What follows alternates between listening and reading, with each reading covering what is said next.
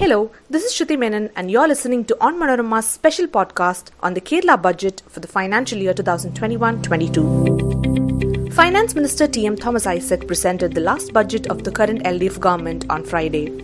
He proposed a slew of welfare schemes and other measures in the budget. They are intended to infuse new life into the state's economy, reeling under the ill effects of the COVID-19 pandemic. The minister stated that Kerala has suffered revenue loss of Rs 1.56 lakh crore due to the pandemic and the lockdown in its wake. These were preceded by the financial troubles posed by the natural calamities in the previous years. The 2021 budget holds significance as the assembly elections is around the corner.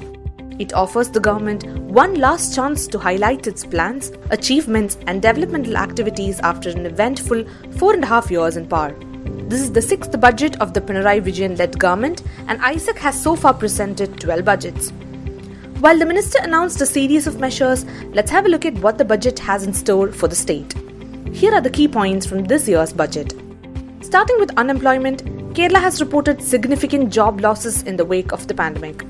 To address the issue, the minister has promised 8 lakh jobs to be created in the year 2021-22. Other highlights include 50 lakh families will get extra 10 kg rice at Rs 15 per kg. Rs 3,000 pension will be allotted for NRKs who are back home.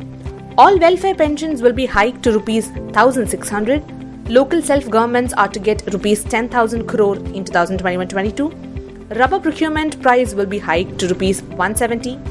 Rs 20 crore will be allotted to support work near home initiatives. And under the Karunya at Home project, medicines would be delivered at homes for senior citizens. Significantly, laptops will be provided to all poor families at half the prices as work from home and learn from home have become the new normal in the wake of COVID-19 pandemic.